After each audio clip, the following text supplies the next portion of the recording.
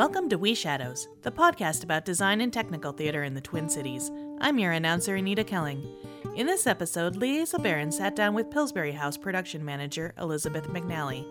Together, they talk about her process of moving from freelance stage manager to production manager. This conversation took place on April 27th, 2021.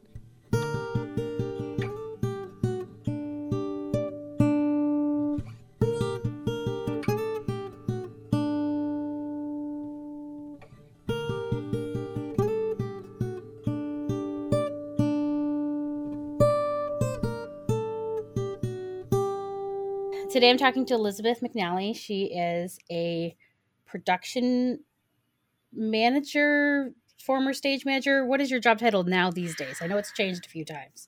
I don't know. I love that. COVID catch-all.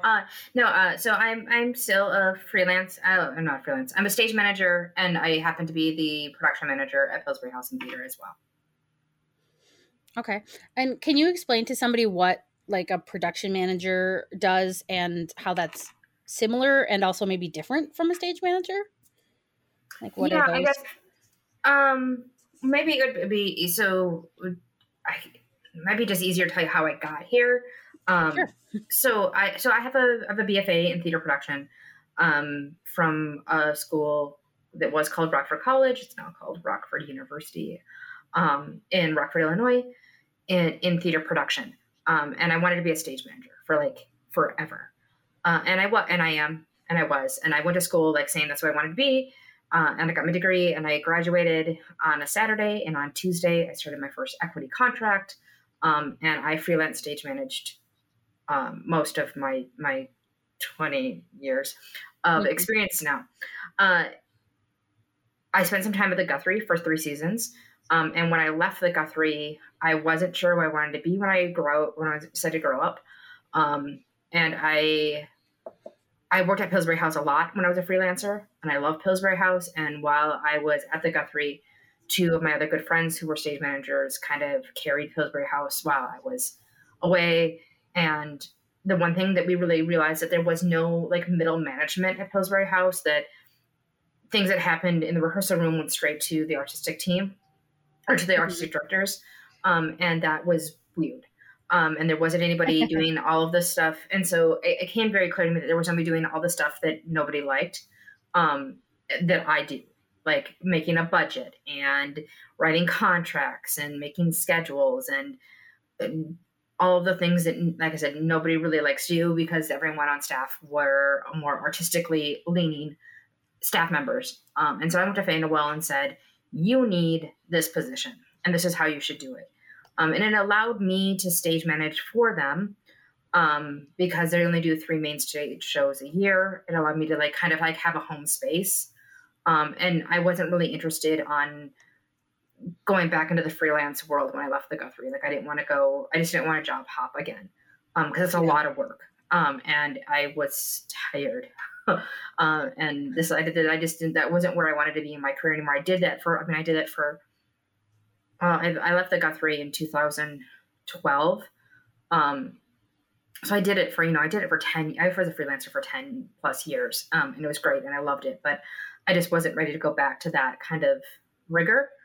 And I wanted home space, and I started really realizing that the type of shows I was doing was more important to me than just a job. And the theater, that what Pillsbury House does is theater, is where I wanted to be. So I don't have any, like a lot of people will be like, I want to be a production manager, and I want to end up being a production manager at, Children's Theater, the Guthrie, or, go out east and work at, one of the big spaces. I don't have that inkling. I just want to be at Pillsbury House, doing what I do. So I kind of have this like weird position. So basically I write a lot of contracts. I do some budgets. I do all the stuff that nobody wants to do. Okay. Makes sense. And then I get to stage manage. Yeah. I wanted to ask, you said that you left school and started equity right away. Is that correct? Yeah. Was that just because you happened to have lots of equity places you could work, or by advice of someone like go work at equity? So when I graduated from college, I think USITT was around, but it wasn't something that like everybody did when I was in school. Um, and at the time there was these weird things called the Wisconsin auditions, in Madison. And I went with some friends from my university up there to audition, and they were a bunch of actors, and it was like a 2-day thing. The first day was like workshops, Okay. like how to audition and whatever, and the second day was like interviews and audition slots. And there were only 2 workshops for non-performers. There was like one on resume building and portfolio building, and one on equity. And so I went to the 2 that I could go to, Yeah. because I was not going to go to like how to audition for a musical. And the resume building one, was run by someone from Santa Fe Opera. And he happened to forget his sample resume that he brought with. Okay. And so I gave him mine. I said, well, can you critique I don't care. Now, I wasn't like too worried because Chris Code from the Guthrie, because I interned at the Guthrie when I was in college. Chris Code helped me build mine. So I figured like Chris probably knows what he's doing. Yeah, there might be just a few tweaks that this guy there says. Might be like things like, oh, I prefer it to be in, this font versus that font, or I would look at spacing or something dumb, but I didn't think it was going to be like anything major. And he really liked my resume, obviously, because I interned at the Guthrie. And it was the first time I realized like the doors that were probably going to get open for me having done that. And he asked me what time my interview with him tomorrow was.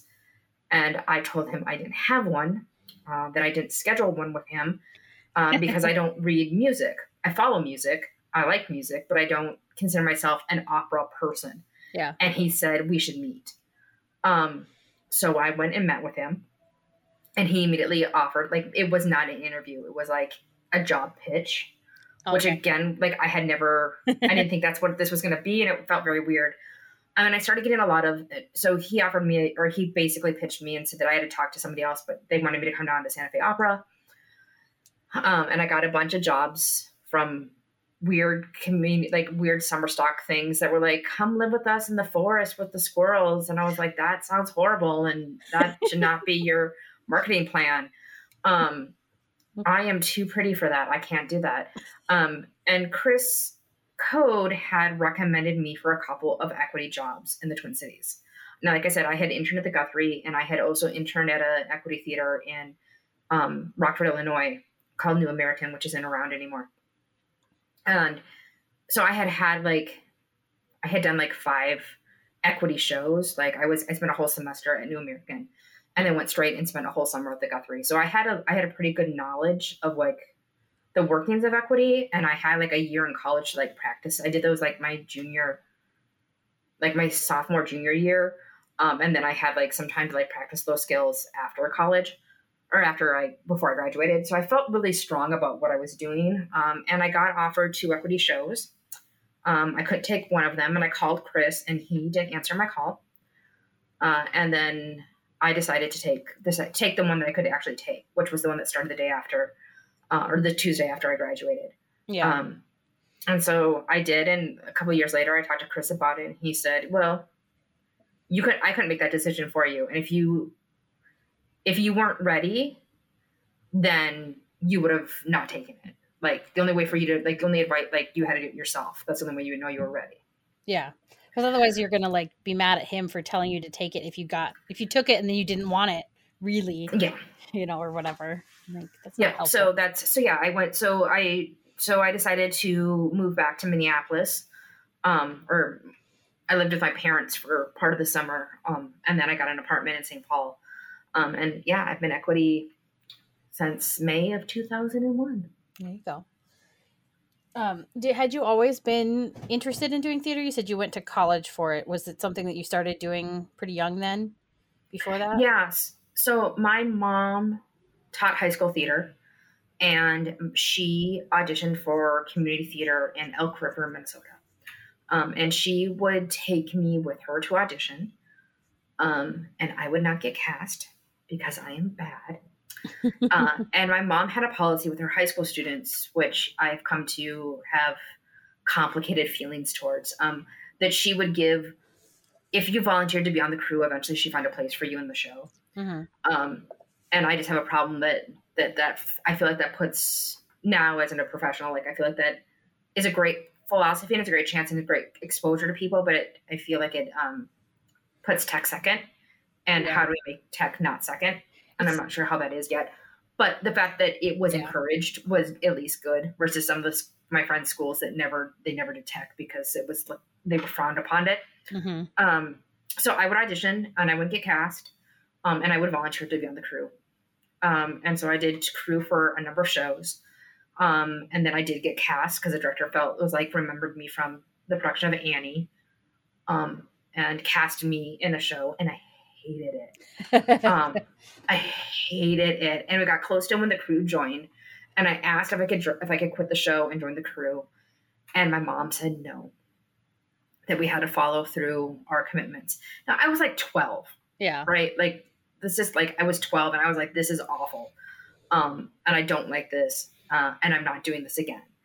And the only other time I auditioned for a show was when I lost a bet in college. Nice. And I auditioned for a show, and I went and I filled out the audition form, and it was like conflicts all day, all night, parts you want, none of them. And it was my roommate. It was a student production. And my roommate was directing it. She's like, you would actually be really good at this, but I'm afraid you'll just destroy it. I go, I will die if you ask me to do this. Like, I had to take acting classes, and luckily there was another technician in my class, and he and I just paired up all the time so that we didn't embarrass ourselves with real actors. Like, yeah. So I knew early on that I wanted to be in tech. And I realized that I don't understand science in physics. So lighting was out pretty quick. And I'm not a very good artist. So drawing and sketching is not something I'm very good at, but I'm really good at making lists and organizing and chasing things around and solving puzzles and problems.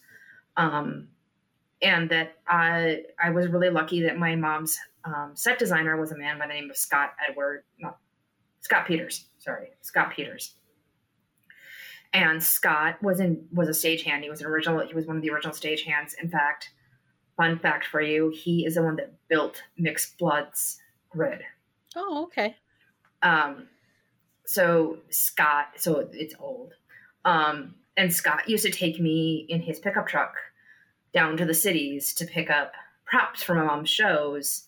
Yeah. Which is probably, oh my gosh, I think about that. I was like, really probably not a good idea. It was like not a truck that anyone should be in as a small human, but there I was, like, riding around the cities with Scott. And Scott kind of taught me that stage management was a thing. And that might be something that I could do. So I did stage manage in high school. And then, like I said, I went into my freshman year of college saying I wanted to be a professional stage manager, which I don't think I've ever met anybody else that has done that. Yeah. It's weird. There might be a few people who maybe go to the high schools that have a lot of high school stage managers, but I think it's somewhere in college. A lot of people find it. Yeah. A lot of times. I think that's what I've heard mostly. So would you say that people like Scott and Chris were maybe mentors for you along the way? And you probably had a few other people who helped mentor you in figuring out pathways that worked well for you? Yeah. I mean, Scott definitely opened my eyes and taught me about the wonders of technical theater. And that it was magic, and did things like, when my mom would have us up there, because she'd bring my brother and I with, for, build days, he's like, if a high school kid can do it, you can do it. And I was building sets with him, and absolutely. And when and I was really lucky that the stage managers that I interned under at New American Theater, Kathy was this amazing stage manager, and in fact she's still in the Milwaukee area, and she just was awesome, and she taught me so much especially about small theater, and small SVT theater and how that worked. I still reach out to her to this day, about stuff, and just whenever I'm in Milwaukee, I always try to go out with her. And when she comes into town, we try to see each other. And then definitely Martha Kulig at the Guthrie and Chris Code taught me a lot. They were there. They taught me in the beginning kind of how to run a room and do all of those things. So like the technical aspect of stage management, like I definitely had a lot of mentorships from them. Mm-hmm. I think the artistry of stage management, I got more from my relationship with designers, and directors. Does that make that makes sense, because those are the people you're working directly with, so yeah. You can learn how to stage management from other people, but how do you do the interpersonal? You learn from the other people, I guess. Well, and the weird thing about stage management, right, is especially there's not a lot of opportunities, especially to have 2 equity stage managers on shows in the Twin Cities outside of the big spaces. Mm-hmm. And a lot of times the internships are becoming more, or the ASM positions are becoming not just internships. They're becoming like a position, like where you can spend some time there. But like, there wasn't a lot of opportunities to work with other stage managers when I was starting out. Like, it was kind of like trial by fire. So were you able to then, even though you weren't necessarily able to work with other stage managers a lot, did you build a pretty good network of like other stage managers you could call when you're like, I have no idea how to do this thing? Or even was it directors and designers that you would call for those kind of things? No, I mean, yes and no. So Tiffany Orr, who used to stage manage at Theater La Di Da, when she first came into town, we were doing a show at Park Square, and I was doing the show that was at night, and Tiff was doing the production of Anne Frank. No one told me when I interviewed for the job that I was going to be in rep. So that was a fun thing to like stumble into. To randomly learn. Yeah, that's not randomly good. Learn. And I was like, and who the heck is this? Like, because I kind of knew a lot of the stage managers, but I didn't know who this person was. And like, we like ran into each other one night, and I was like, we just need to get a beer and talk about like how we're going to share the booth, and don't touch my shit and I won't touch your shit, and kind of like probably mark out territories more than anything. And we became just like the closest of friends. Like, Tiff is still, I mean, she was my maid of honor and my wedding. Like, she's super tight, and we will call and we will text each other, and be like, what does this role mean? Or we try really hard to make sure that when we're working with people that may not know who we are, but knows the other one, that they know that like we're a safe space that they can trust, especially, especially like Miriam Clinton, like Tiff had worked with Miriam before I had. And so that like, and Marion and Tiff got along really well. And so the fact that I was friends with Tiff meant that Marion could maybe trust me. Yeah. And we had, and Marion ended up being one of my closest people. Yeah. It helped you build another relationship. Yeah. That lasted for a long time. Yeah. So yeah, I mean, I think like, as far as like support goes, I definitely think, and then, when I was at the Guthrie, I mean, obviously I was close to the stage managers at the Guthrie, and I still am close to them. But yeah, I think definitely Tiff Orr and I are, I mean, last night we talked on the phone for I think 2 hours, just because you needed to catch up. We hadn't done it since, last week. So I mean, obviously we were missing on something. Yeah. It wasn't 2 hours ago that you had talked about right. it. So you are from, the Minnesota area. Did you ever decide that like you actively wanted to come to the Twin Cities as your theater home, or was that kind of a like over time you're like, yeah, I'm going to stick around here and stay, and I like this as my artistic home? Yeah. So, I mean, so I grew up just north of the cities. And I went to school, and like I said, I went through this Wisconsin audition, and I looked at going to Santa Fe, and I looked at these terrible summer stocks, and a lot of my friends were all moving to Chicago because they were all from Chicago. And then I got this job to come back to the Twin Cities. And I was like, well, I want to go equity. I want healthcare, and I want benefits, and I want like a retirement plan. Like I want to plan, like I want to work. Like I don't want to like not, because none of my friends that moved to Chicago, none of them had plans. And so I moved back here, and I was like, well, let's do this for a while.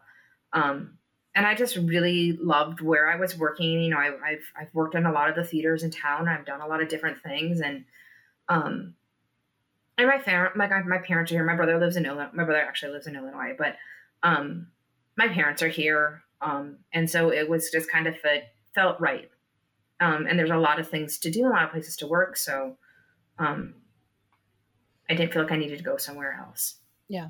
Found that there was enough work here that you could hang out here. Before you went to the Guthrie sort of full-time-ish, you said you were freelance. How did you find work during that time frame? Was it just contacting other places or? Yeah. So I, it's a kind of a game of who do you know, like in timing. Like I got my first show from Chris Code. And then I just like sent my resume out, like papered the town like you did. And I checked the 550s, which nobody knows what those are anymore, but the Star Tribune, that's where you used to find jobs. And I sent a cover letter to the Jungle. And I got an interview. And so I actually did my second equity show at the Jungle, which I probably had no business being in that room. Like I was so young and it was so funny. Like the cast was Terry Humpelman and Barbara Kingsley and Steve Yoakum. So like they were like these really established, like well-known people, and Bain Belke was directing, and I was like 23, and I was like, let's put on a play. But John's like, great, I'm gonna take a break. Here you go. Yeah. And I mean, and then I worked in, so I spent some time at the History Theater, and so I kind of bounced between the History Theater, during like the school year, and then the Jungle in the summer. And then it just kind of was like, there was another stage manager that used to be in town. Her name was Emily Park Smith, and she moved to New York. And so when she moved to New York, she kind of like handed me her shows. And one of her homes was Pillsbury House. She's like, because as much as I would love to say that we all find jobs because based on whatever, it's word of mouth. And it's other people, because especially stage management, I think it's a very trusted position. It's a very intimate position in the process, especially in smaller theaters. And so if you can't do it, they want you to recommend somebody, not necessarily just like put an interview out. Cause I mean, a lot of people don't necessarily know what we do. Yeah. So I find that it's a little like, because it's not so tangible, like I can't look at your portfolio and go, oh, you can make a set. Or I can't look at, I can't listen to some sound files and be like, oh yes, that sounds like a play. That it's a little more, it's just a little bit more like a hidden artistry, as I like to refer to it. Yeah. And so it became really a network of, who do you know? And I was really lucky. I mean, I've had a really great career. Like I've had some time off that I chose to take breaks during. And there were some breaks that I had, but I was pretty much always able to find work quickly. Yeah. When I wanted it.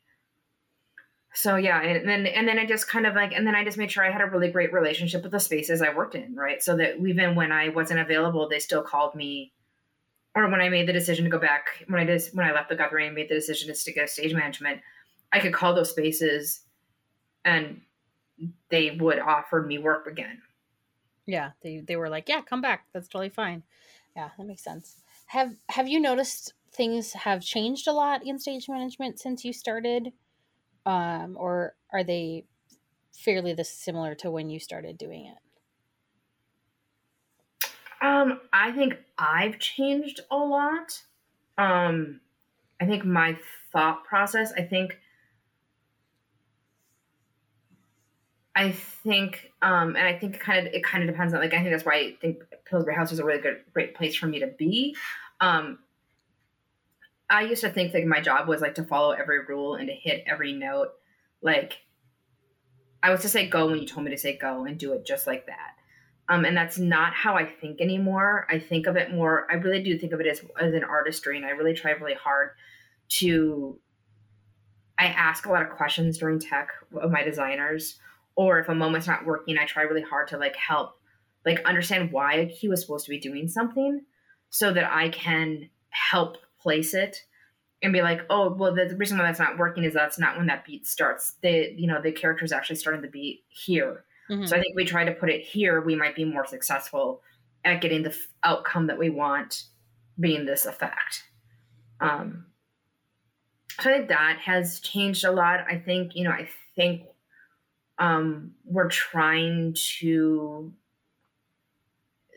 be better about, like I said, I think that there's more opportunities for ASMing in town, and that it's not just a free internship, and that we're not, that there's more, that it's more accessible, and that there is more respect for our time. Yeah. And I try really hard to be considered a partner in the room, with the director and with the cast, and not just, I think in high school there's this weird like tech versus actor behavior, Yeah. and that can lead into the professional world to some degree. And I think stage management always kind of like rocks both worlds, right? Because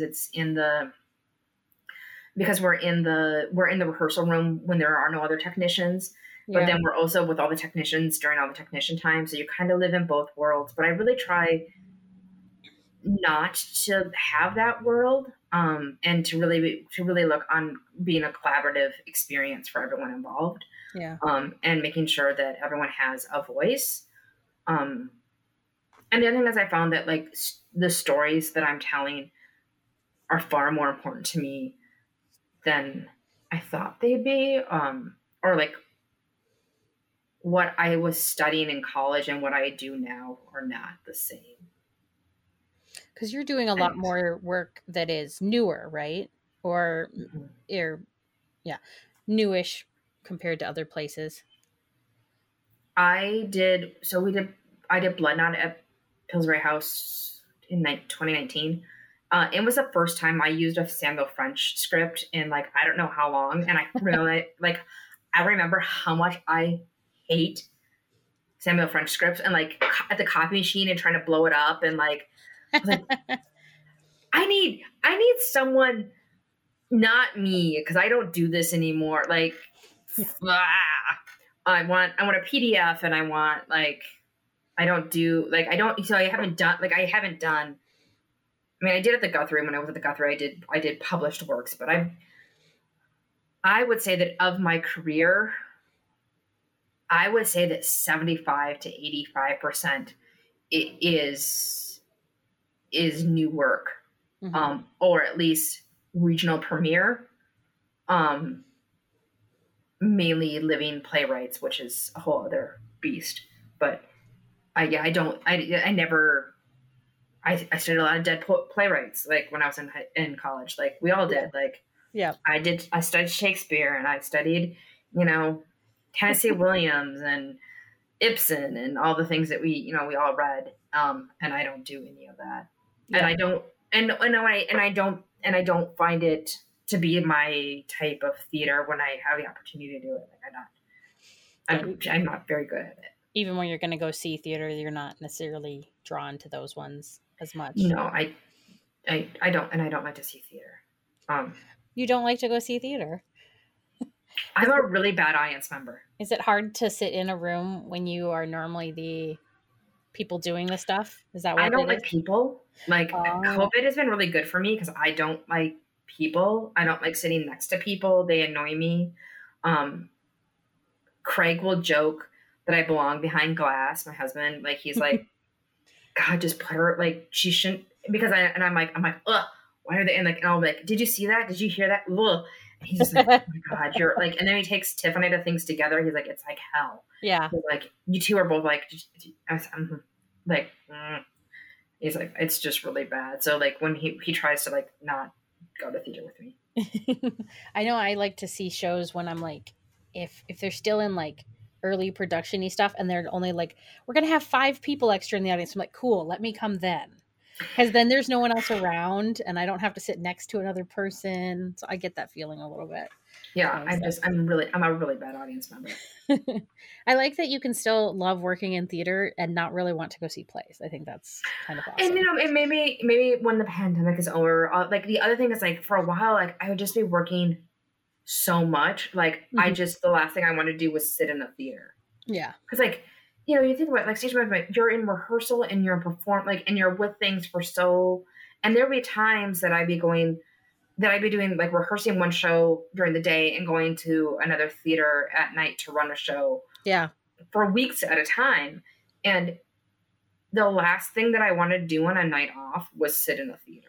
Like I wanted to watch a really bad movie and and not have culture. Like I feel like I've heard this a few times from stage managers. It seems to be more common with them.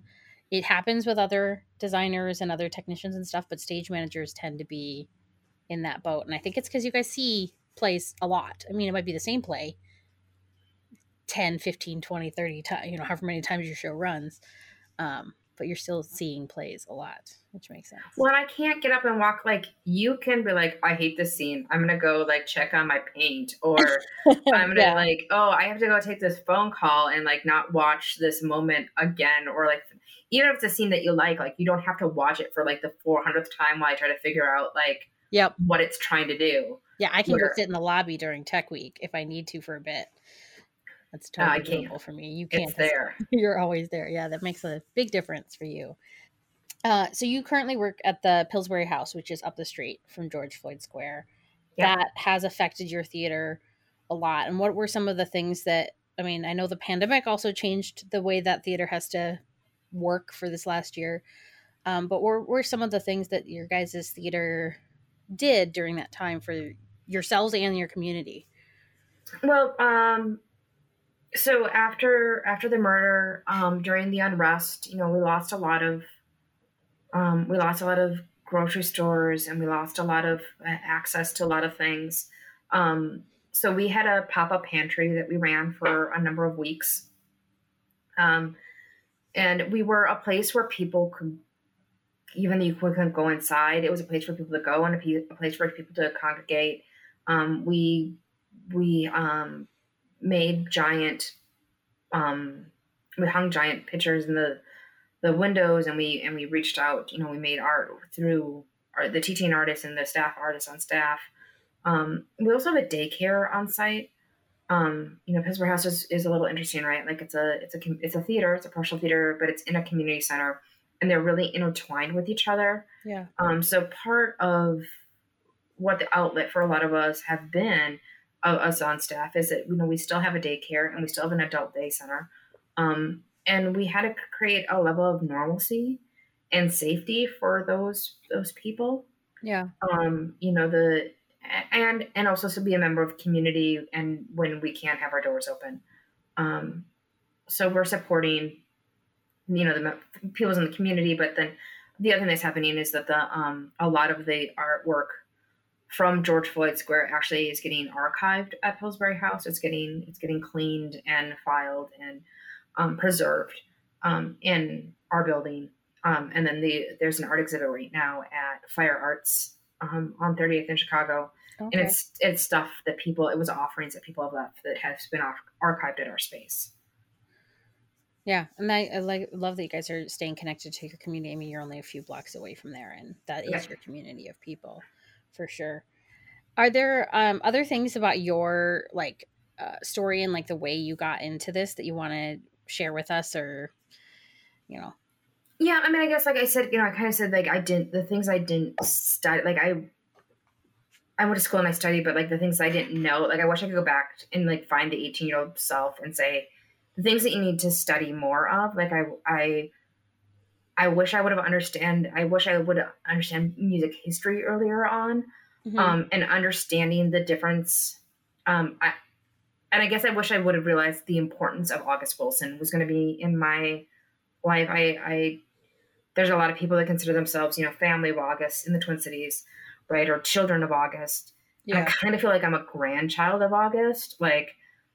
You're I don't necessarily generations removed. Yeah. I'm one generation below. I didn't work with August. I never met August, but I certainly have worked with his people. Mm-hmm.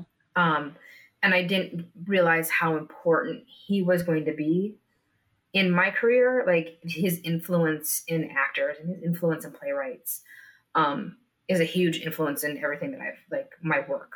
Yeah. And I wish I had a better understand. I now understand, like, I get the difference between rap and R&B and jazz and hip hop. Like I understand, and blues and gospel. Like I understand, like I can identify them when I hear them, and I as you know, a lot of playwrights will write in rhythm Yeah. of a character, you know, especially playwrights.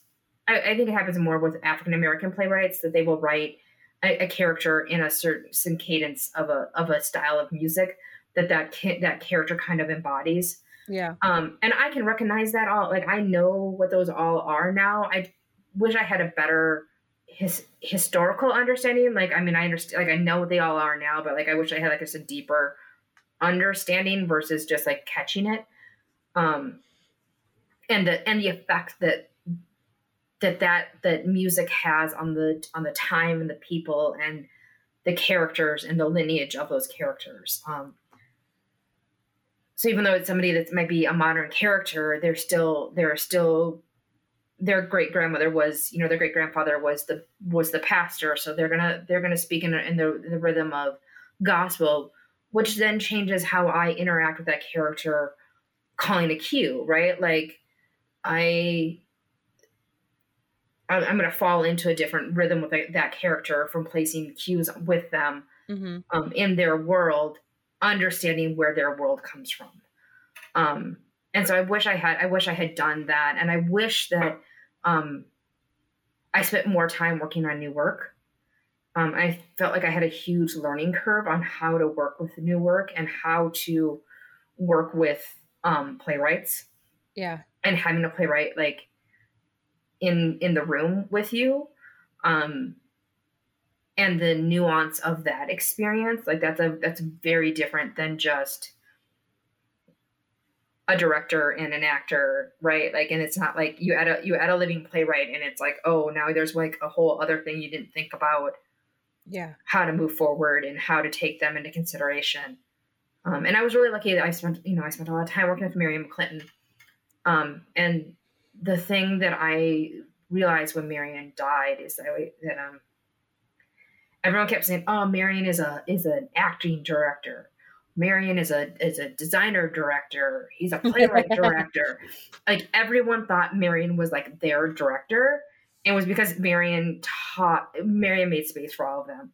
Yeah. And the truth of the matter, Marion was a storytelling director, and as long as you were staying out of the way of the story, then you were with him. Yeah. As long as you're supporting that story he's trying to tell. Yeah. And that a playwright can get in the way of a story.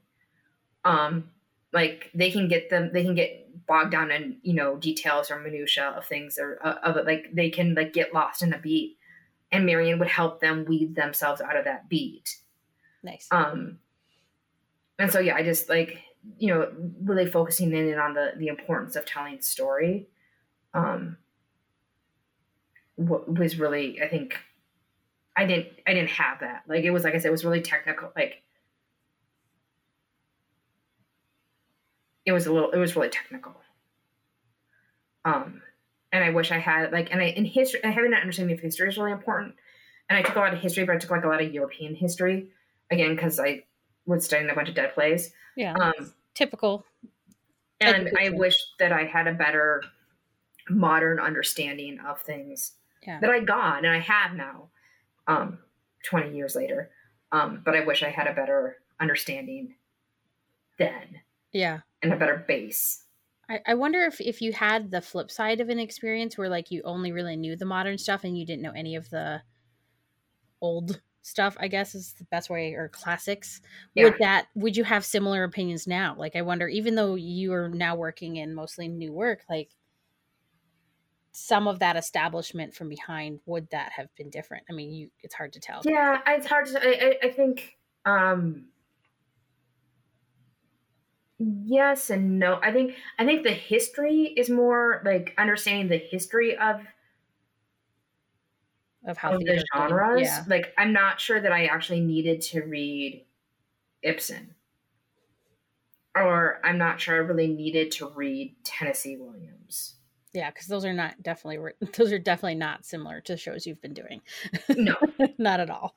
So, and I'm not sure that they. Yes, it's a time, and but I'm not sure that they have or I mean, I took like 2 or 3 semesters of Shakespeare, like, Yeah. And as much as we want to say, Shakespeare is, whatever of theater, like, he's not. He's, Yeah. storytelling goes back long before Shakespeare. So I don't know if I needed the history of theater, like more of understanding the history that the stories are trying to tell. And I do a lot of social justice. I do a lot of stories of people. I work on a place of people that, we don't hear their stories. And, I joke that Pillsbury House, all of our shows are like 90 minutes long. And it's like, we take a 2x4, we hit you over the head, and we could go home and think about what you learned. Yeah. And understanding why those things happen, I think is really important. Yeah. Some actual history would have been good in things that are a little closer to our time frame. In general. Yeah, that makes sense. And not through such a white narrative lens that I got going to a very white liberal arts college. Yeah, that makes sense. So,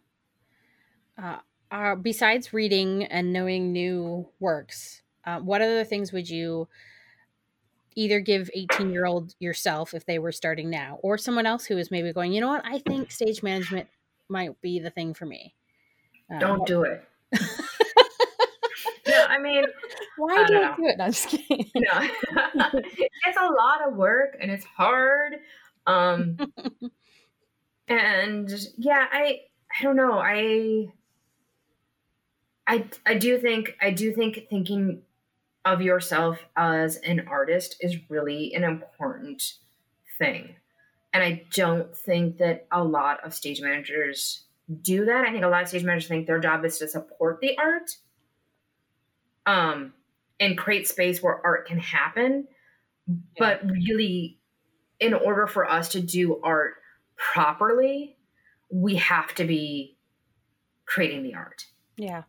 And we have to consider ourselves as an artist. Like, I talk about working with Namir Smallwood, who is an amazing actor, and Namir is a musician first. And Namir will sit in rehearsal at table work, and he taps out his rhythms, like, right? Like, all of a sudden you look over and he's got his hand, and then he works through things and all. Yeah. And I realize that he's literally finding the rhythm of the lines. And I find that if I can watch him and I can know where the beat is coming and where he's trying to get it, mm-hmm. that again, when it comes time to placing cues, I know, because Namir will start peppering in a beat in a moment in places you had no idea if you weren't watching him. That actually started 6 pages ago. And the first time he touches that prop is the time it's building up to that monologue that we're going to get to. Yeah. And so being able to watch him build rhythms allows me to be better at supporting the process, and I did I worked a lot with Mike Wangan again before he died. I lost 2 kind of giants in my life in a very short period of time.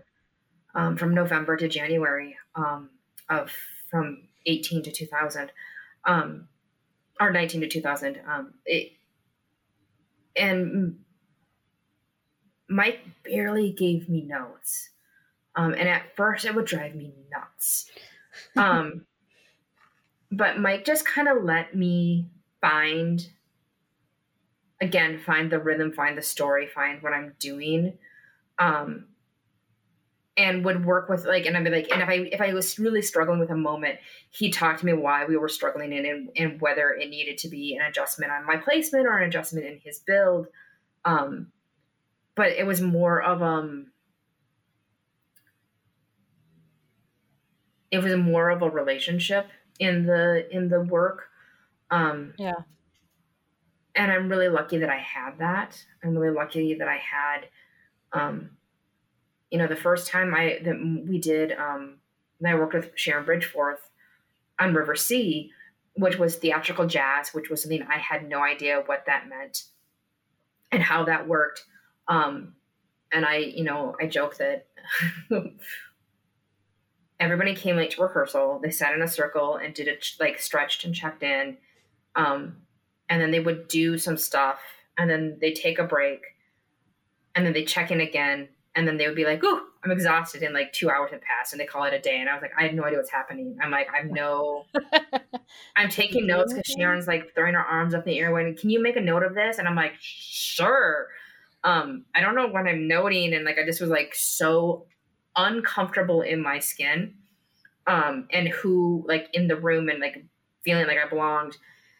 And then it turned out that Mike wasn't going to be, and then it turned out that the show, even though the story was the same stories every night, mm-hmm.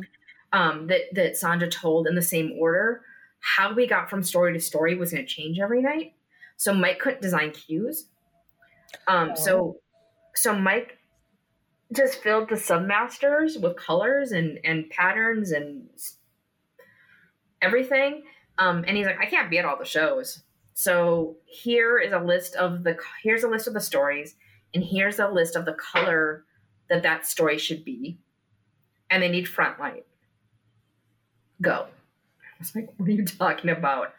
And and really like being able to play in Mike's world and understand how to paint with light, the way that Mike painted with light, and paying homage to Mike's aesthetic when Mike wasn't there. I think really gave me breath into that world and that understanding of that artistry. Like it's not just hitting go. It's not just, it's learning the movement and the ebb and the flow of a character, and how, and that breath is the breath that they're going to take before they tell the story. So that's when I need like, and feeling that with them and connecting, like, especially like in performance, to know the difference between it's there, right? And that there may be this moment that I can't tell you what it is, but I can connect to that character. Yeah. And that I'm in there with them, is really important. And Mike gave me that ability to see. Yeah. I think that's very important as a stage manager, and anyone who runs a board, that you realize you are an artist, you are part of the artistic process, and that knowing to play it 2 seconds earlier or 2 seconds later does change the play, and you're part of it. That's lovely. The other thing, I didn't have any experience in college, and I didn't have it until I got into the real world, and I did not realize how hard it is. Stage managing a one-person show is exhausting. It is like the hardest thing. It's the hardest shows I do. Give me a cast of 10 any day. Like because I am the only person that knows the story. I'm the only connection to any kind of order or semblance. So if that actor, if that actor gets lost, or gets off, or their beat is not quite, I have to be right in there with those cues with them. Jump with them easier. So like whether they physically go to a different part of the script, and I have to like quickly get everybody to that other, like I have to know the show so well to do that with them. But also, like, again, it's like knowing that knowing those, their tics, their personas, knowing how those characters move and build, it's exhausting. Like I can't, like, I'm their only conduit. Yeah. Because if I flake, like, I did a show where we had an understudy go on, and the understudy was terrible. They didn't know their lines. They didn't know they were supposed to be, like, it was bad. And I was like, in the booth, not like, there's nothing I can do. Yeah. Like, y'all have to figure out how to do this yourselves. Like, I just have to sit here and kind of watch. Where if it was a one person show, like, that's it. I'm the only other person. So if they drop a line, or if they, like, I have to feed them cues or give them, I have to make sure that light in that moment is with them, so that when they look there, they have that pinpoint, that grounding.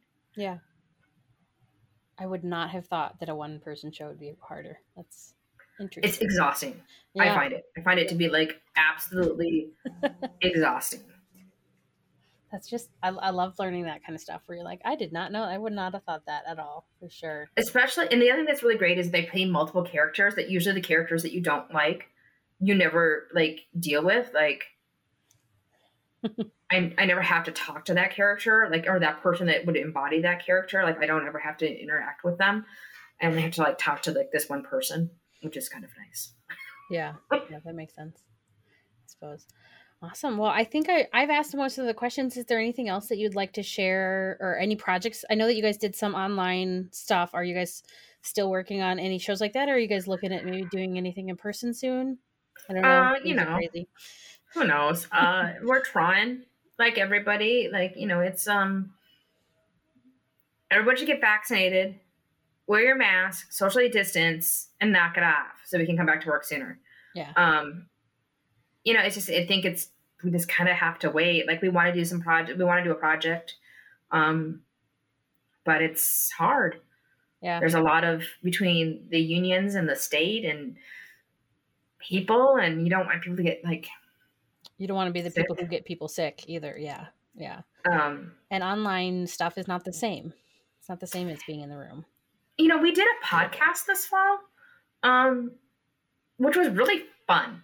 Yeah. Like, I would agree. I'm doing one of those. Right. Like, but not even, like, I guess, yeah. I think it was like a radio drama. Like, yeah.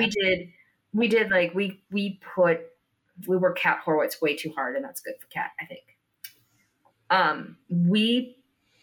We did the play. We did Plays of Sound and made, like, a little series of plays based on our Great Divide series, which was really important to us. It was our response to the 2016 election. Mm-hmm.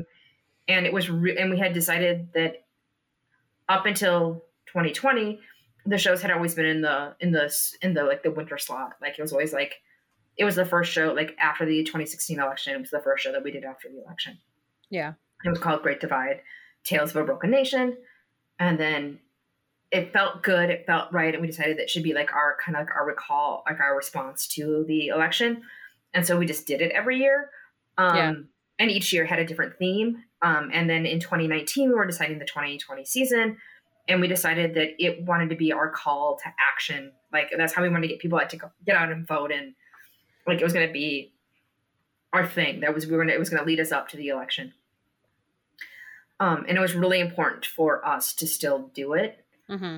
Leading up to the, like, because we kept saying it was going to be the last. We had the rumor on the street was that we were going to do it every year that Trump was in office. So we were really hoping it was going to be our last one. And it was just really important for us to do. So it was really fun. And it was our first time, like, we spent time in a Zoom room together, and everyone was, in their homes with things. And then we hadn't gotten as good as we are now with technology, and it was just very funny. So it was fun. I did like that. But we haven't been doing, like, a whole lot. Because we're running a community center too. Yeah. And the community needs that too. So for now, you guys will be ready to do theater when you can, I suppose. Yep. Yeah. We've done a lot of after school programming. Chicago Avenue has been online a lot. And Zooming a lot with kids. In fact, I have a rehearsal here in a half hour. I'm directing one that Jeffrey Hatcher wrote.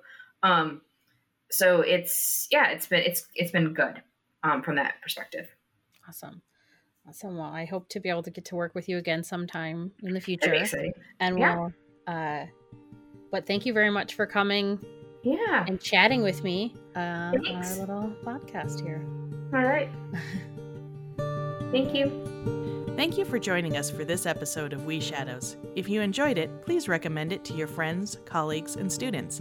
If you loved it, like us on Facebook, and please hit the follow or subscribe button on your chosen podcast platform. We Shadows was created by Liesa Behrens, Rachel Lanto, and Anita Kelling. It was recorded over Zencastr and produced by Anita Kelling. Our theme music was composed and performed by J. William Kelsch. We Shadows can be found wherever you search for your podcasts. Thanks for tuning in this week, and be sure to check us out every Wednesday for new episodes.